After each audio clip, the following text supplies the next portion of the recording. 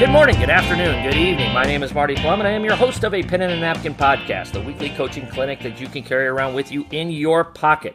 Welcome to episode number 133. Extremely excited to have on Lisa Bluder, the head women's basketball coach at the University of Iowa, the dean of the Big Ten coaches. Coach, when you got the job at Iowa, did you ever think that would be rolling off of people's lips, the dean of the Big Ten? No. First of all, Marty, thanks for having me, but you're absolutely right. I would have never dreamed that. I signed a 5-year contract back in 2000, and I thought, if I can only make it 5 years, that's what my... That's hey, it worked out well. It's worked out well for you. It's worked out well for everybody, and you've done a terrific job. And really excited to talk some hoops with you today here. But before we get talking, before we really dive into the conversation, we of course want to thank our founding sponsor, Kosak Chiropractic, located 144th and Maple here in Omaha. Coaches, if you have an athlete who is struggling with balance, neck, or spinal issues, or if you're struggling with balance, neck, or spinal issues yourself, go see Kosak Chiropractic. Check out their practice at kosakchiro.com. Follow us on Twitter at a pen and a napkin. We try to put out daily coaching tidbits on the Twitter handle, so be sure to follow us there. Obviously, you're listening to this podcast. Go to iTunes, download, rate, review, give us 5 stars, help us get word out so that we can move up in the rankings and the ratings and help as many coaches as we can to hone their craft. Questions, comments, suggestions, or ideas, email me at penandanapkin@gmail.com. And don't forget to check out penandanapkin.com. Coach, again, your resume, it really speaks for itself. As I was researching for this today, you've done so many great things, like we just talked about, the Dean of Big Ten Coaches, the 3-time Big Ten Coach of the Year, 4-time Missouri Valley champion when you were at Drake, 800-plus wins in your career now, one of 4. You are an exclusive club. Do you know who? Do you remember who the other 3 are, Coach? Well, I do, because I get reminded of it constantly by my assistant recruiting pitches. So, yes, I do. Okay. Geno, Auriemma, Tara Vandeveer, and, that one jumps out for a lot of people. But then Gary Blair is the 4th member, the 4 Musketeers of the 800 Win Club here. So, Coach is at camp today. Got a bunch of kids running around Iowa City and working on their game and having a good time. So I really appreciate your time from stepping away from camp. Normally, Coach, we have people, or when I have people on, I just have them go through their background, but it's pretty easy for folks to go to the various bios that you have out there. So we're going to kind of skip that portion of the podcast, and let's just kind of jump right into your career. You started out at St. Ambrose, and you had tremendous success there. You had some really good teams with the Fighting Bees of St. Ambrose University. What was really positive, maybe starting out as a head coach at a small school, at a small college, at the NAI level? How did that help develop your coaching philosophy and gave you a really good foundation for the next moves in your career? Yeah, that is a great question, Marty. When you're coaching in the 80s at a smaller school like that, an NAI school, you really wear all hats. And I think that's what was the most beneficial to me, is that, I was a really young coach. I was 24 years old. I was 1 year out of college. I had been married for a couple of weeks, and here I am in this position as head women's basketball coach at St. Ambrose. It was college back then. Mm-hmm. When you have to wear all hats, you got to figure your offensive and defensive philosophy, but you're also driving the van. You're also scheduling all your opponents and hiring your officials and running your camps and washing, the camp uniforms and sweeping the floors. So I think it really humbles you a little bit, but it also, I think if you get through something like that, on the job training like that, there's no better way to learn. It's like a real life practicum experience. And so I was very, very fortunate to be hired at St. Ambrose University in 1984. Mm-hmm. I'm sure you probably had some teaching in there as well. You probably had to teach some courses. I did. I also taught fitness. I taught racquetball, and I was assistant athletic director to Jim Fox, who was a kind of a storied legend football coach from the Quad City area. Okay. All right. Is there part of you that kind of misses that small college, that small, that small school atmosphere and kind of just the simplicity of it to a degree? It's funny. The small colleges, I always thought when I retired from basketball, I would be an athletic director at a Division III school or an NAI school, because I like what you said, the simplicity of it. Kids are there usually for the joy of participating and not for NIL deals and all these other things that we're dealing with today. But, I love my progression that I've been able to have, and I appreciate every level that I've been at, NAI, mid-major Division I and Power 5 Division I. And honestly, you coach the same. I don't care if you're coaching Division III, Division II, whatever. You coach with the same intensity and desire, and your kids are there for they want to play the game they love. So the coaching aspect really doesn't change. It's the responsibilities that change and how you manage people. Mm-hmm. Yeah, I think that people think that if they're at the University of Iowa, that the winning or losing hurts or is more joyful than it is at the high school level. But it's all the same. When you lose a tough game, I'm sure you're staring at your bedroom ceiling just the same way I am when you lose a tough game, till up teen hours in the early hours of the morning. And I think people kind of lose track of that part of it, that everyone at every level, if you're in this at any level, except for maybe, the first, second grade, type of thing. But if you're a varsity basketball coach, or if you're a Division I Power 5 head coach, that stings. And when you lose, and there's great joy when you win, it's just there's a little bit different type of player, a little bit different type of environment that you're in during those situations. Don't you think, Coach? I completely agree. If you're a competitive person and you're competing at the high school or above level, you're there because you love to compete, you love to teach kids, and it hurts no matter what level you're at. You're absolutely right. Mm-hmm. So let's continue to talk about your progression. You went from St. Ambrose, NAIA school. I'm an NAI guy. I went to Briarcliff in Sioux City, so Catholic school just on the other side of the state there. And you went from St. Ambrose as a coach to Drake University. And so what was kind of the progression? What were some of the adjustments? Like you said, coaching the game is the same, but what were some of the adjustments going from a small college level to a mid-major Division I program that you had to make some adjustments to, whether it's time management or media responsibilities or the recruiting, whatever it may be? What were some of the things that you had to learn about the new job? Yeah, and when I went to from St. Ambrose, I had some great players. I had Robin Becker on my team, who's Robin Pinchton now, who's the head coach at the University of Missouri. Mm-hmm. I had some really good players, and I honestly think I had a little more talent at St. Ambrose than I did when my first year at Drake, where I didn't have very many bodies. The only exception there was Jan Jensen, who was an All-American type player, and I had her for 1 year. But when I went to Drake University after 6 years at St. Ambrose, and I was 29 years old then, I think I interviewed on my 29th birthday, if I remember right. Maybe it was my 30th birthday. But the biggest differences there were media attention, having weekly media conferences, and we had a weekly television show back then. And then also managing people. I had like one part-time assistant at St. Ambrose, and now you go to managing an SID and an athletic trainer and 3 assistant coaches, and so it's like management of people was probably my biggest adjustment, and also just recruiting at that level, like learning what level do I really need to have to compete at this high of a level. And so recruiting is a different animal at the Division I level than it is at the NAIA level. It's just a lot more time consuming. It's a lot more cutthroat. And it's just an absolute necessity to your success. Mm-hmm.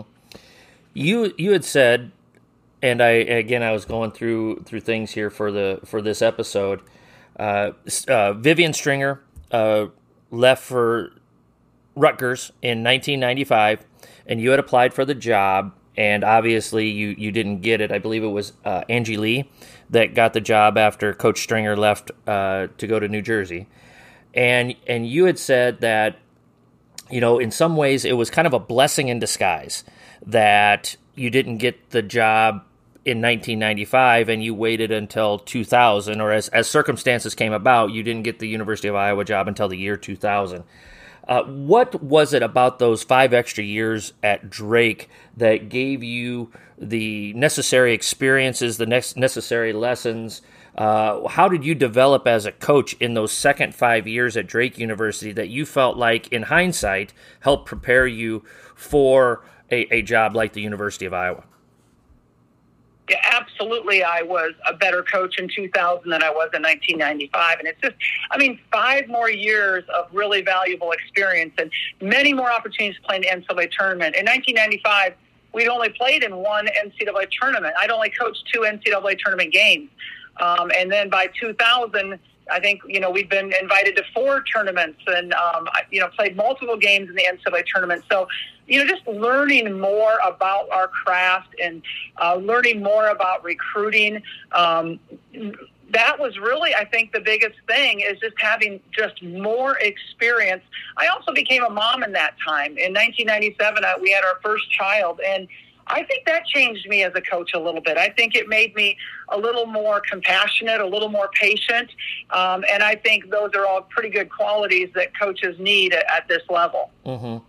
I was actually having that conversation with one of our coaches this morning about, your kids go through experiences, and I do think that changes your philosophy, your outlook, what your mission is as a coach. Is that something that you've gone through, Lisa? Absolutely. I think, when you have children, it just makes you think about things a little bit differently. You think about it from their perspective a little bit more instead of just your perspective. And I think that just makes you more well-rounded. And, or even surrounding yourself with different people on your staff, I just think it makes you a little bit more well-rounded. Mm-hmm. Well, speaking of staff, you've been really fortunate. You mentioned Jan Jensen as a player, but she has been with you an awful long time as an assistant coach. How, I don't want to say easy, because no coaching job is easy. How much easier has having Jan there as long as you've had her there? How much easier has that made your job to have somebody that you really trust, that has been through so many experiences with you, but she's probably going to challenge your thinking. She's probably willing to tell you, no, that's a bad idea when maybe somebody else wouldn't. Just kind of, what is that? How important is that to the development of your program to have somebody, a solid assistant coach, somebody that is your right-hand woman to help you navigate the programs that you've been associated with together? Marty, I think you said it makes it easier, and I wouldn't disagree with you. I think it does make it easier. It's so much more rewarding, and when you have people that you trust on your side and that experience, that consistency, and it's not only Jan who's been coaching with me for over 30 years, but it's been Jenny Fitzgerald as well, who was on our staff, that worked for me for 8 years at Drake before coming over here. So now 30 years with her. It's 12 years or 14 years with Abby Emmert, who played for us and graduated in 2008, and then she has stayed with us on staff. Or Catherine Reynolds, who graduated in 2016 and has been on our staff ever since. And so, it's that consistency. I think that speaks to recruits, is when they see the consistency of a staff and that longevity of a staff. And the reason why I think it makes it better is, first of all, that trust is built. It takes time to build trust. It takes time. It takes experiences to build that trust. And there's obviously a great amount of trust within us. And, the organization where, we know what everybody's going to do. We know what people's strengths and weaknesses are. And so the organization of our program is pretty good. And also, just not having to hire people and train people, that is an incredibly time-consuming thing. I think it takes a good year within your program or more for somebody that if you hire an assistant coach for them to learn how you like to recruit, what talent level you like to recruit, how you run your practices, your offensive and defensive philosophy. I think it takes a complete year plus to do that. So if you're replacing a staff person every 3 years, you're spending a lot of your time really without the services of that person completely. So I am very, very thankful to have the loyalty of the women that I've had on my staff. And like I say, I think the trust, because you spend so many hours in this together. And when you really care about the people you're around, when they're like a family to you, the highs are that much higher and the lows don't sting quite as much. A pen and a napkin university videos are just another way that a pen and a napkin can help you become a better coach. Our university video library is constantly expanding, with topics ranging from interviewing for a job to full court defense to 25 universal truths about coaching. Our university videos will help you round out your skill set as a coach and help you hone your craft. Videos are $10 a piece, with bundling options available. To order, you can DM me on Twitter, send me an email at apenandanapkin@gmail.com, or order from our website, apenandanapkin.com. Be sure to check out the A Pen and a Napkin video library. Coach, we are recording this on Thursday, June 23rd, literally the 50-day anniversary of the passage of Title IX. And that has been such a huge development in education and obviously the women's athletics. That's the biggest thing that people point to is women's athletics and the growth in women's athletics. But there's many other ripple effects to Title IX than just sports. There's so many other opportunities that have been allotted for women, and it truly is one of the most progressive and influential pieces of legislation that has been passed in modern United States political history. And we just so happen to be recording on the anniversary of that, the 50th anniversary. Just from your perspective, you Title IX passes in 1972. That's probably about when you were really starting to get active in athletics. And in Iowa, it was a little bit different, and we'll get into the history of Iowa girls basketball. That was already kind of put into place. But in other areas, just how much have you seen with the progression of women's athletics over the last 50 years and the effect of Title IX? What has been your firsthand experience as you've grown into your job and everything that you've done, and how big of a game changer that Title IX has been for women's athletics? I feel like I am like the person that has benefited the very most or seen the most change from Title IX, because you're right.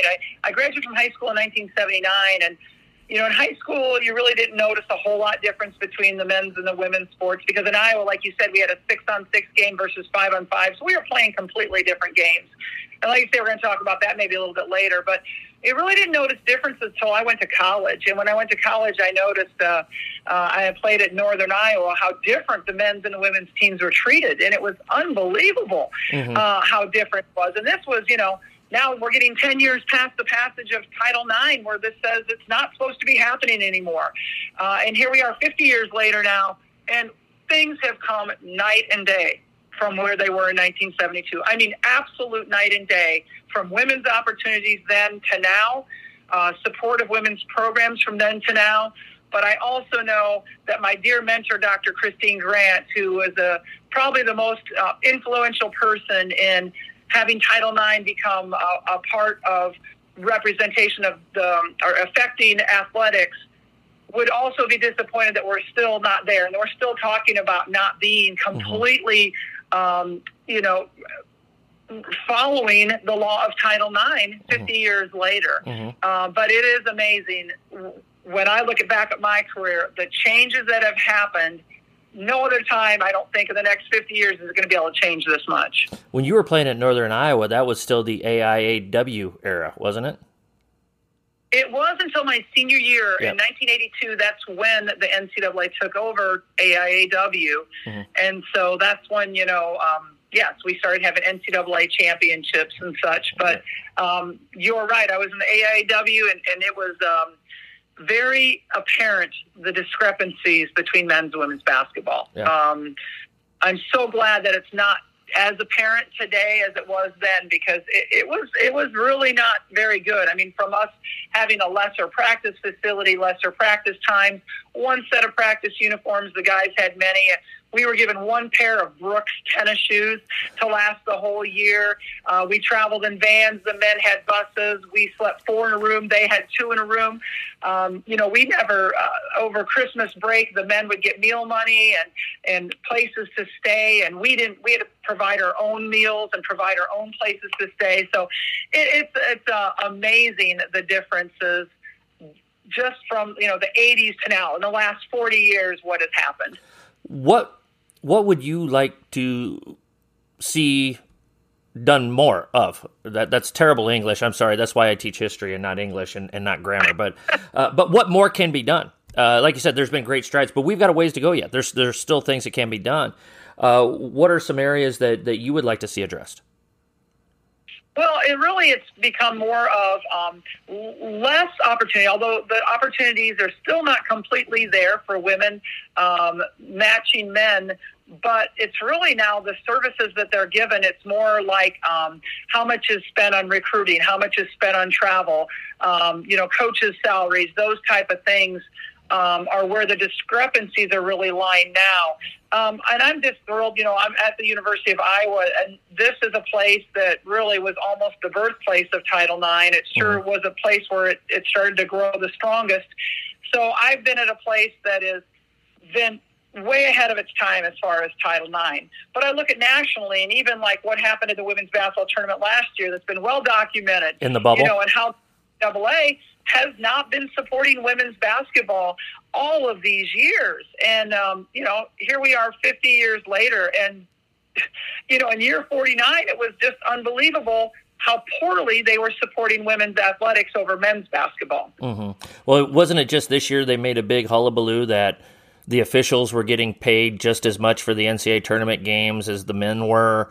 And there was a couple other things that, and again, better late than never, but golly, this is far too late in my opinion that it should have been moved along quicker. That's my opinion, and I'm sure you agree with me. The ability to use March Madness, and they said that was because that's a term that women's basketball could not use. That was only being used for men's basketball and not women's basketball.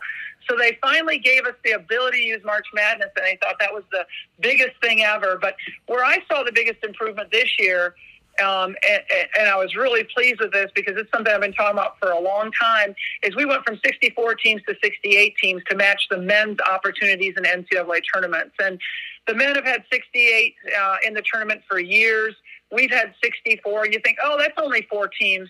Well, that's 60 student athletes that are not getting the ability to participate in national tournaments. 60 women that were not getting the opportunity to compete for a national championship like the men. And that's 4 women's basketball coaches that are, maybe being fired because they're not in the NCAA tournament, or maybe not getting raises or contract extensions because they are not in the NCAA tournament. So it was a big deal to include 68 instead of 64. And I'm glad that we made that change this year. Mm-hmm. Well, like you said, Coach, you are from Iowa. We're both Iowans, native Iowans. And we grew up in a state where, especially in the sport of basketball, women were equal to, and in some cases, in some small towns, probably greater than the guys. Now, like you said, it was a different type of game. It was 6-on-6. Let's take a stroll down memory lane here, and for folks that don't know a whole lot about 6-on-6 basketball, let's take a couple minutes and explain it to them. I'll let you lead, and then I'll chime in a little bit if something jogs my memory from the old 6-on-6 game. Yeah, I mean, I grew up, thinking that was the only way that women were able to play basketball for the most part.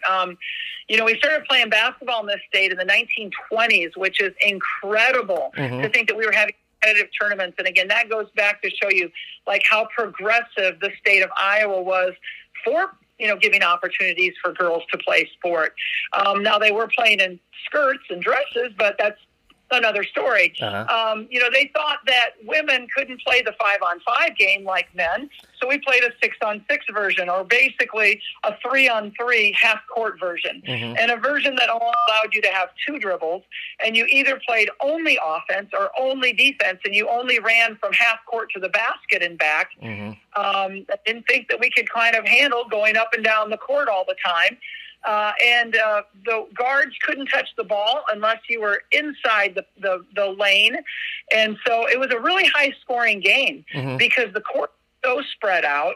And, 3-on-3, there's just less congestion than 5-on-5. And it was a fast-paced game because the officials actually moved the ball up the court after a made basket, and not the players. So there was no full-court pressing or anything like that was going on. To kind of slow down the ball moving up the floor. And girls got really good at shooting the basketball. Absolutely. There were girls in our state that would score 100 points in a game. Jan, and then we've already talked about, led the country in scoring her senior year at 66 points a game. That was her average. She scored 105 points in one game. So it was an exciting style.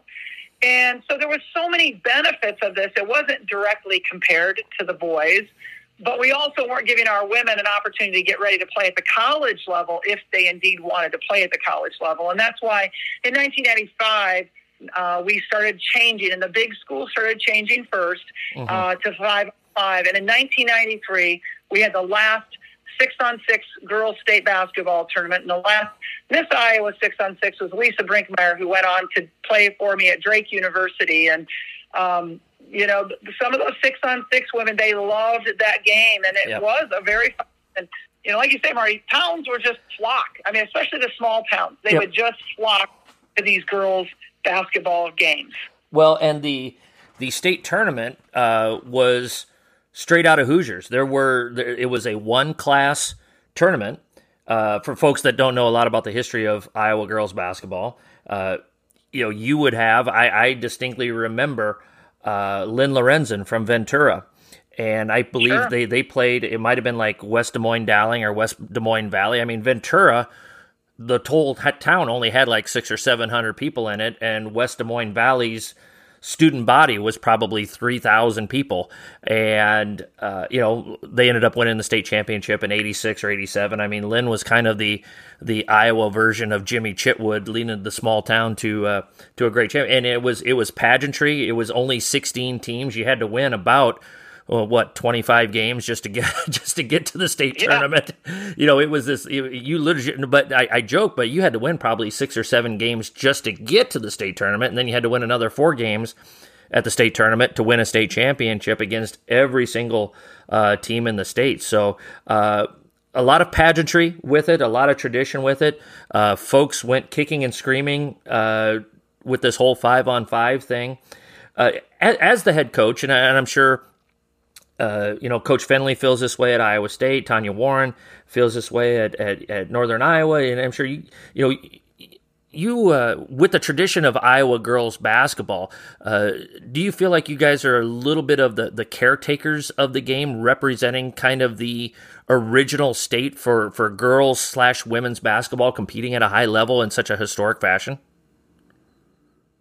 Yeah, I do think that, I don't know that if we're the caretakers or not. I'm not sure. I do believe that the women that played that game, now they are mothers and grandmothers, and they had such joy from playing that game that I think that's why we have such great participation in this state of athletics, is because their moms and their grandmas and maybe even their great-grandmas were able to play this game. And so I think the enthusiasm has just been handed down because of the tradition of having athletics in this state for such a long time. Coaches are absolutely loving our taking over a new program booklet. As many of you know, I spent 2 years outside of coaching, and during that time, I hung a note card in my workspace at school that said, "Strip the house down to the studs." I took that time to really rethink and reorganize my thoughts on what it takes to run a transformational program. As I prepared for the possibility of coaching again, I organized these thoughts into this 96-page booklet. How much do I trust this booklet? I used this booklet as I went on interviews to help sell myself and my vision for what my new program would look like. If I'm using it to sell myself, why wouldn't I recommend it to you, my listeners? This booklet will help you look at any part of your program, no matter what stage you're at in your program, and help improve it in some way.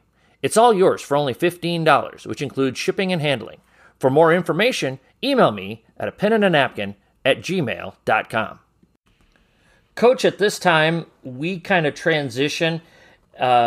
We are going to share, or I'm going to share, our John Wooden quote of the day. And I'll give you a chance to listen to it, and if you would like to respond to it or expand upon it, feel free to do so. We take the John Wooden quote out of Wooden's book, Wooden, A Lifetime of Observations. And so, Lisa, are you ready for the John Wooden quote of the day? I love it. I can't wait to hear it. All right. From page 146 of Wooden, A Lifetime of Observations, the John Wooden quote of the day is, "It goes back to what my dad used to say. If you get caught up in things over which you have no control, it will adversely affect those things over which you do have control." And I think sometimes that's the hardest thing we have as coaches is we worry so much about the things that we can't control that we lose focus on a lot of the things that we can control. And I know that's one thing I've tried to be better at as I've gotten older is just focus on what we can control. And let's take care of the stuff that we can control. That's what I interpret when I hear that quote, Coach. Where would you like to take it? Yeah, we preach this to our team all the time. Control the controllables. And, we actually will take an exercise where we'll list them on the blackboard. We'll list, or whiteboard now.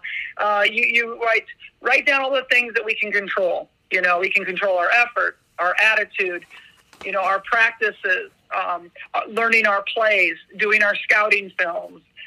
What can't we control? Officials, fan support, traveling and playing on the road and having a hostile environment. So we'll write down all these things. And so our team is very well aware of what they can control and what they can't control. And I don't want them, we say it all the time, control the controllables. If you're starting to bark at an official, I do believe that's my job a little bit, is to protect my team through that. Yep. But I don't want players to be doing that. I want my players to focus on what they can control. Again, being a good teammate, their effort, their attitude, those are the things, the next play, focusing on the next play. So I love that quote by John Wooden, and I was fortunate to spend time with Coach Wooden back at Drake when he came to town for the boys' McDonald's All-American team, and he spent about an hour with us in the Drake women's basketball locker room. And then I just met his grandson and his son-in-law this past April when I took Caitlin Clark out to L.A. for the John Wooden Awards, and got to spend some time with them as well. So John Wooden, class among he is in a class alone. Yes, absolutely. I really like what you said there about the officials, and again, as you get older, I think you, just like with anything else, you get better at working with officials. And one of the things I've really tried to do well at, to do better at, and again, I fail at it from time to time, but I tell my players, don't worry about the officiating. If I do get on the officials, I'm only getting on them for one reason, and that's to protect you guys and to protect you as players.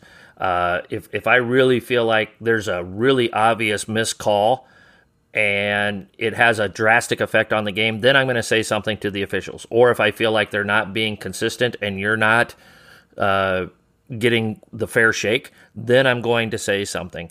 But overall, we try not to say too much to officials. We try to move forward because all of that stuff, it's kind of like the old Seinfeld episode. It usually kind of evens itself out by the end of the ball game. But that's what I've tried to, and I think it's good, like you said, Coach, I think it's good that you communicate that with your players of, if I do talk to the officials, here's the circumstances or reasons why I would be doing so. Is that a talk that you have? No, I was agreeing with Artie, yeah. Yeah, okay. Sorry about that. Nope. Let's jump into your philosophy a little bit, Coach. One of the things I really wanted to talk to you about, I was really excited to talk to you about, is offensive basketball. Obviously, especially the last few years, you guys at the University of Iowa have done a terrific job of scoring the basketball in a variety of different ways. We had the opportunity to bring our team over to Nebraska a couple of years ago when Megan Gustafson was a senior, I believe, and I believe that's when it was. So we got to see it live and in person.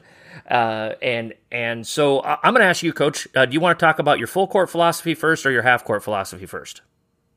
I think we start with the full court. We want to score. I think that the players like to play this way and fans like to watch it. And so, again, it probably goes back to my 6-on-6 roots of, playing fast basketball and scoring the ball a lot. But we were second in the country in scoring at 86 points a game this year. And that's because, we get out and run and we enjoy that style of basketball. We'll shoot open threes out of transition. Some people don't like to do that, but we will shoot open threes because, you can work the ball for a whole lot of time on a 30-second shot clock and still maybe not have that good of a shot. But we will try to get the ball inside to our post running the paint first. We try to get our posts out and running and trying to beat their big down the floor because an uncontested layup is the highest percentage shot in basketball, and that's what we're going to take first and foremost. Mm-hmm. What do you teach? So let's go with that full court philosophy. What are you teaching? What's kind of your scheme when it comes to that, if you don't mind talking about that? How do you implement that into practice? What are maybe a couple of drills, if you're willing to share that? What are a couple of drills that you guys have in practice that you work on a consistent basis to help emphasize pushing the tempo, getting those rim runners out, getting your shooters wide? How do you implement that with that? I threw about 5 questions at you at once there, Coach. I apologize. So I'll just kind of let you cook here, and if something pops into my head, I'll try to politely interrupt you and try to clarify it. Yeah, no, first of all, we really believe in getting our outlet up the floor, up and wide up the floor. A lot of people, you'll see them, they're getting the outlet in the paint. Well, you're already at a disadvantage if you get the outlet in the paint. So our goal is to try to get the outlet around the hash mark or higher and pass the ball. We all know the pass is quicker than the dribble. So, get that ball up the sideline. If somebody is open ahead of you, get the ball up the sideline ahead of them. We believe in a sideline break more than coming down the middle of the floor. I think everybody in transition, they kind of tend to go back to the basket or the center of the floor, and they leave the sides pretty free. So that's a great way to be able to bring the ball up the floor.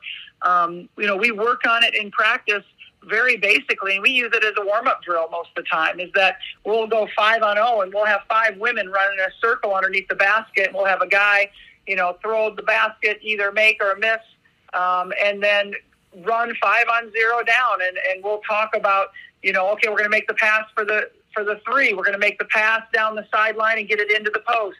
Now we can't make the pass on the sideline, so we're going to bring the ball up the floor ourselves on the dribble and receive a ball screen from the trail. So we just go through all those situations as warm-up in practice in 5-on-0. But I think what makes us a little bit more effective is really getting that outlet high and wide, and also that we run a positionless point guard break. And what I mean by that is my 1, 2, or 3 can really be an outlet for us. And so I don't assign one person to only be the outlet. Now, in saying that, I have a guard like Caitlin Clark, who's probably one of the best point guards in America, who does want the ball in her hands a lot and demands the ball in her hands a lot. So, we're not quite running as much positionless as I'd like to right now. But she's awfully good with the ball in her hands, so I'm not going to argue with that too often. But if you have one person that always brings the ball up, it's really easy, I think, for a team to press you because they know exactly who's bringing it up, where they're going to get the ball. It's pretty simple to put on a press. But if you get the ball out quickly and you get it up past the hash mark, it's really hard to press. It is very difficult to press, and now everybody's just trying to retreat and get back. And I think that can give you a rebounding advantage at times. Mm-hmm. What are some different things that you've seen people try to do to try and slow down your offensive transition, especially after makes? Do you have people that try to jam those outlets and try to smother that real quick? Like you said, do you see people instead of sending 2 or 3 people to the glass, they're only sending 1 person to the glass and sending 4 back? Or and then or is there anything that you do to counteract those teams that are trying to slow down that transition, in case I'm sure there's listeners that would like to do what you guys do schematically and push in that tempo. So what are some of your counters to the opponent's counters? Right. So, the first thing is that people will try to deny your outlet pass. So we like to have 2 outlet passes because it's really hard to deny both of them. And if I don't know what side they're going to go to, my opponent certainly doesn't know what they're going to do. Again, by getting up a little bit higher, if they want to deny that pass, and if I get my outlets up to the hash mark, now we simply break forward 2 steps, and now if they continue to deny, we're going over the top of them. And that is very effective for making people when you beat them over the top, all of a sudden now they don't want to be in front of you. They don't want to be denying you. Mm-hmm. And if they just are trying to deny for say, Caitlin, one person, we're definitely going to go to our other outlet person and then run Caitlin through the center of the floor, because now that defender is behind Caitlin as she cuts up the floor. So there's a lot of things you can do like that. As long as you are getting that outlet high, there's a lot of things you can do. Mm-hmm. What are you teaching your point guard? What's their reads as they're coming up? Like with us, I teach my point guards to read it left to right. And in the traditional sense, we look to the 3 first. If that's not there, we look to the rim runner second, and we can always go up the sideline to the shortest pass to the 2 we go up the right side pretty consistently, Coach. That's what I preach to my point guards.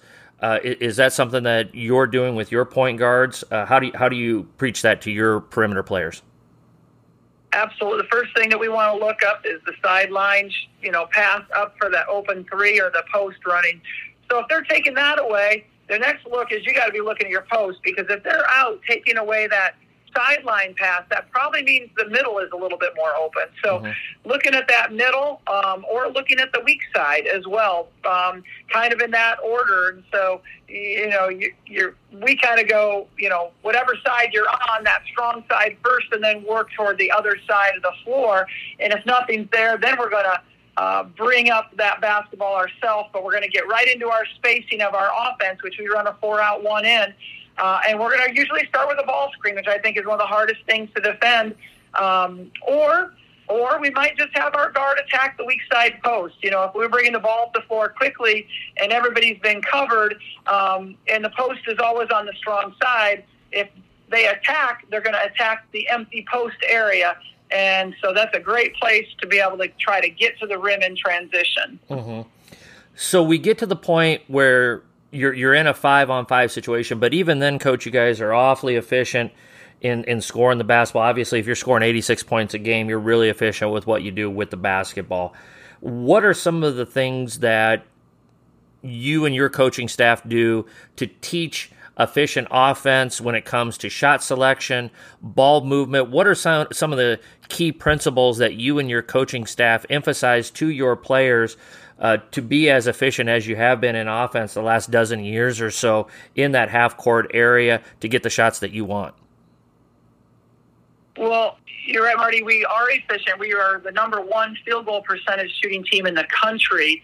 And so our kids understand the difference between a good shot and a great shot. And we're hunting for that great shot. If we cannot score in transition, now we got to put the brakes on, and now we're going to run our offense, and now we're going to hunt for that wide open shot. So we kind of identify for every player, what is your money shot? What is the shot that if you have this shot, you need to be putting it up right away. And that's different based on personnel, based on their shot range, their position on the floor.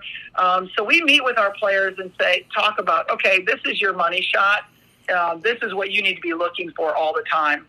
Mm-hmm. But we have a philosophy where our players have bought in that passing the ball, that we attack the rim and pass the ball for the wide open shot. We would always take a wide open shot. a wide open three or a post move. We try to limit hard twos. We try to limit, pull up jumpers from the free throw line. That's not a great shot statistically. So we're trying very hard to eliminate those shots and instead be able to attack and pitch. And that's why we're the best team in the country in assists as well. We average more assists than anybody else in the country. It certainly helps when you have a Monica Sonano inside who leads the country in field goal percentage shooting and Caitlin Clark who leads the country in assists. But they figured it out. I mean, Caitlin knows that she gets the ball into Monica, it's an automatic assist. And if you want to lead the country in assists, you better know who's going to put the ball in the hole for you.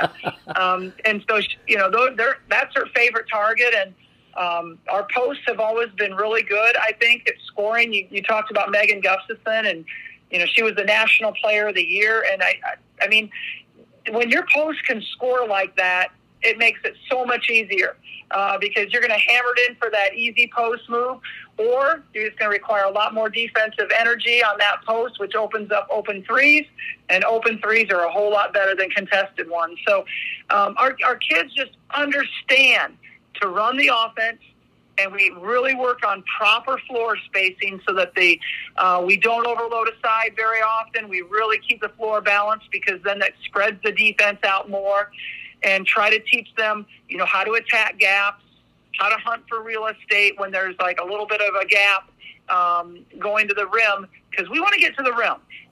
We want to shoot free throws and, get the old-fashioned three-point play as well. I think that because we are multidimensional, we can drive and get to the rim and draw fouls. We can get our ball into the post. We can hit open threes. We're a little bit harder to guard. Mm-hmm. When you're teaching that, and you're talking to your players about that, what are some of is it some film breakdown? I know some coaches put like the X's on the floor, or there's, some people call it the 4-point line, and they put the 4-point line out there to really emphasize get behind this line when we're in the half court, especially with what your program does with like a 4-out look and getting that spacing out. What are some of those, within the teaching methods, and as you're teaching it, what are some of the little things that you add to your program to emphasize those things as teaching tools for your players? Yeah, we definitely use spots on the floor. We start out with really big spots where everybody can see them, and then we kind of migrate into a little maybe taped X. And those really are down for the whole year because we really want to emphasize floor spacing and being in the proper space. We want to emphasize that when you drive, you know exactly where your teammate's going to be. So if you're never in trouble, you always know where your passing angles are going to be, who's going to be open. And we talk a lot. I mean, when somebody drives, we always have somebody, we call it circling to the natural pitch angle, and we always have somebody safetying behind, and they'll yell. If you watch our team, they'll yell circle, they'll yell safety, because they're yelling where their positions are to also let that person who drove, if they're in trouble, they know automatically through repetition, and also hearing them that exactly where they're going to be. Want to know more about a pen and a napkin and all the resources it offers? Go to apenandanapkin.com, a great resource for any coach at any level. In addition to our A Pen and a Napkin University video library options that are available to order, we have hundreds of pages of notes, from one-page handouts to book breakdowns to original coaching notes.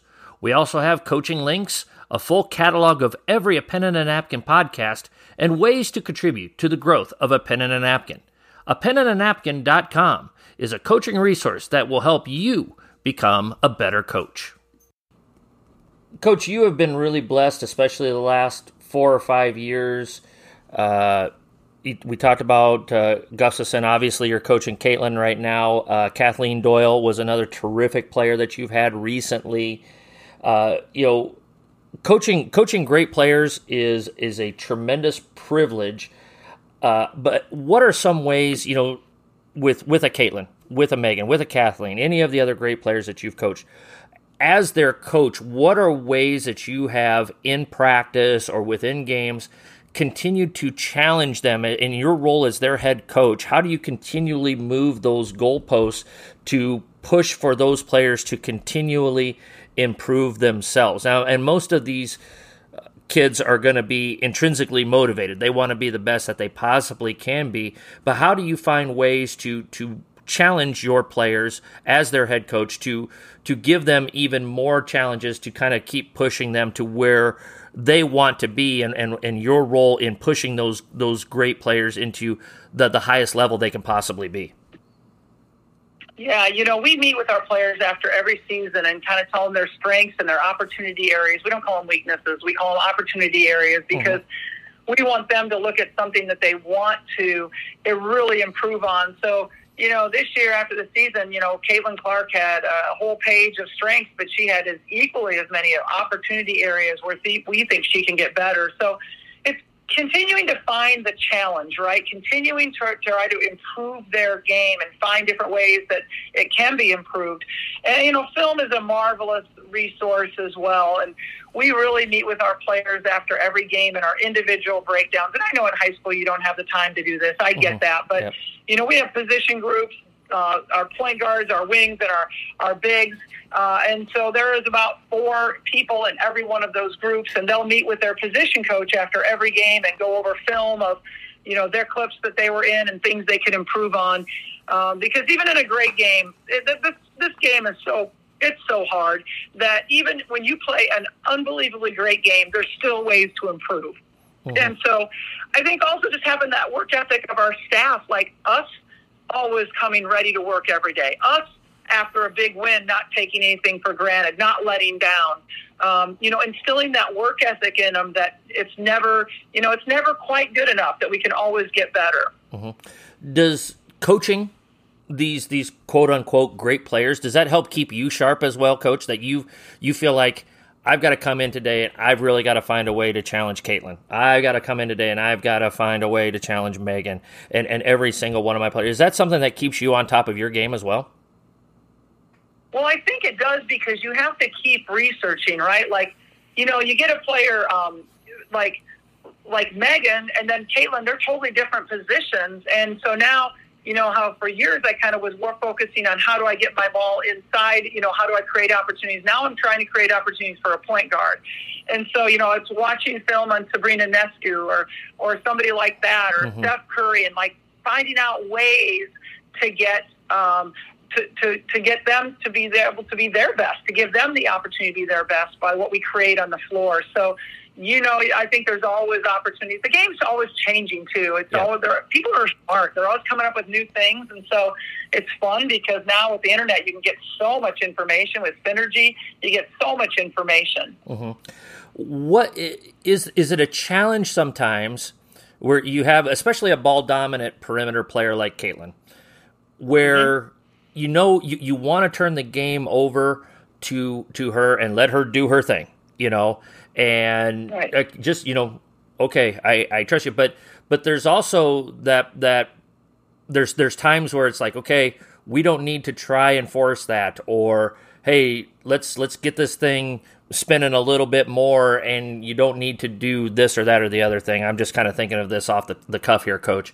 But, kind of when you have somebody as ball dominant as Caitlin is, how do you let her do her thing, but yet continue to emphasize keeping everybody else involved? And I'm not saying that Caitlin is a selfish player or anything like that, because she's not. She's a magnificent passer. I've seen her play many, many times. But there is that, okay, do your thing, but we still got to do our thing. Does that question make sense? Absolutely. Yeah. I mean, it is 100% a fine line you have to walk. I always tell my team, I want to control her flame, but I don't want to burn it out. I don't want to cover up, because part of what makes her great is her ability to think, like her confidence and her ability to do things that other people can't do in the game, her vision of the game, her shooting range, her ability to attack the basket. I mean, she does things that really aren't being done in women's basketball as to that level right now. So I do not want to take that away from her. But I also can't have her taking every single shot, because then it's easy to guard. And she's smart enough to understand that. She's still learning clock management, and how to use that, when to take that long shot. I don't mind her taking a few early, but we'd rather her save those for the end of the shot clock or the end of a quarter. Or, if she's really in that zone and feeling it, I'm going to let her take it. But we're also trying to ask her, let's hunt for your teammates early. You led the country in assists last year, and that's great. I'm trying to challenge Caitlin with averaging a double-double in assists and points. And she's going to get her points. That's easy. Yeah. So now it's the assists are the hard part. She averaged 8 per game last year, number 1 in the country. To average 10, that's a big jump. That's a lot. That is hard to do. But I want her to try to average a double-double. In order for her to do that, she has to hunt for her assists early because she knows she's going to get those points. Mm-hmm. And I think that's a great intrinsic and tangible goal that you could put in front of her. Is, hey, be the first to ever do that. Trae Young did that on the men's side a few years ago when he was at Oklahoma that 1 year. I don't know if anybody has done that in Division I women's basketball. Has that ever been done before, Coach, to your knowledge? I don't know, and I really need to look that up. I'm going to actually write that down because I'm going to look it up. Well, you're welcome, Coach Bluder. You're welcome. There we go. Coach, last thing here. Last year, not to drudge up too many negative memories, but great regular season, win the Big Ten tournament. You're hosting the regional, and you have a really, really tough loss at home to a peaking Creighton team at the time, who then went on and beat Coach Finley's Iowa State team. So Creighton was playing really, really good basketball at the end of the season last year, and I know that was a really, really tough loss on everybody involved with the program. How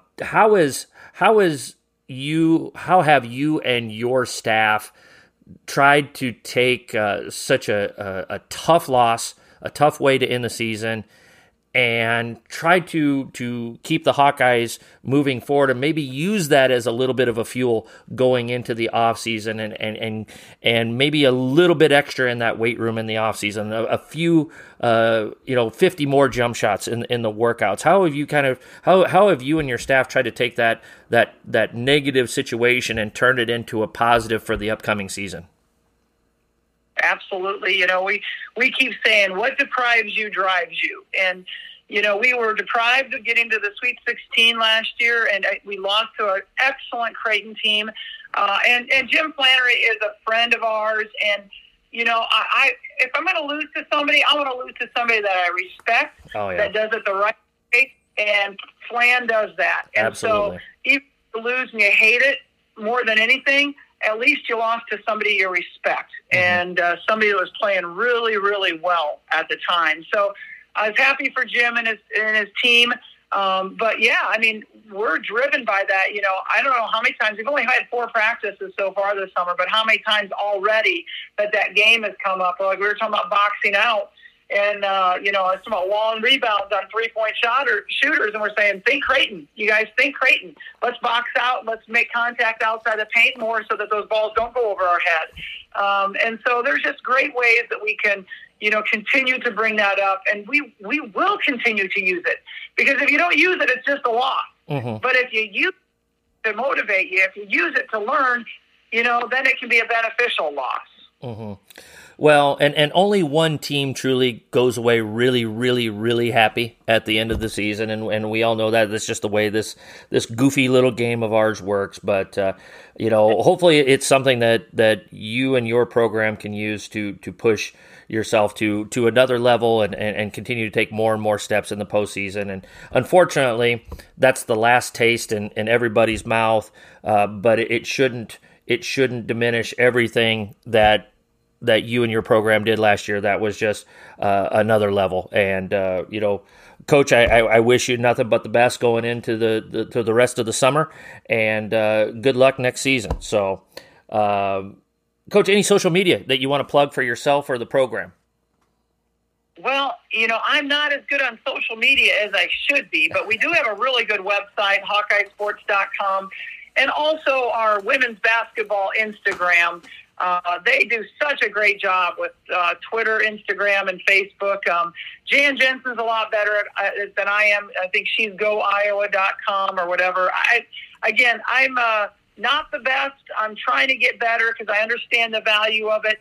But, I just want to go back to what you said about the end of the season. That's exactly what I told at the banquet. There's 359 Division I women's basketball programs. Only one of them goes home happy. That's a pretty cruel sport to be put in. It's a real cruel position to be put in. But at the same time, I don't want anything to take away from what we did accomplish last year. The first time ever in Iowa women's basketball history to win both a Big Ten regular season title and a Big Ten tournament. And we blew the NCAA attendance record out of the water. Last 3 games here in Carver Hawkeye Arena sold out 15,000 fans. It was an amazing year, and I'm really, really proud of the young women on our team. As well you should be, Coach. As well you should be. Coach Lisa Bluder, the head women's basketball coach at the University of Iowa. Coach, I know how crazy busy your life is, and I just can't thank you enough for your time this afternoon, and I wish you absolutely nothing but the best. I hope you had a good time on the podcast. I did, Marty. It was great talking with you, and I wish all your listeners the best, and I have to always say at the end, go Hawks. I think I've heard that once or twice before in my life. Coach, if you can hold the line real quick, I just got to wrap up a couple of things here. Again, Lisa Bluder, head women's basketball coach at the University of Iowa, thank you so much for coming on this week. Of course, we want to thank our founding sponsor, Cossack Chiropractic, for sponsoring the podcast. Follow us on Twitter, at A Pen and a Napkin. We try to put out daily coaching tidbits on the Twitter handle, so check that out. Download, rate, review this podcast. Give us 5 stars. Questions, comments, suggestions, or ideas, email me, apenandanapkin@gmail.com, and check out apenandanapkin.com. We got thousands of pages of coaching notes and information for you to check out there. Again, episode number 133, Lisa Bluder. Terrific to have, just an awesome opportunity to have her on the podcast. Can't thank her enough for her time. Coaches, as always, let's be sure to hone our craft one day at a time.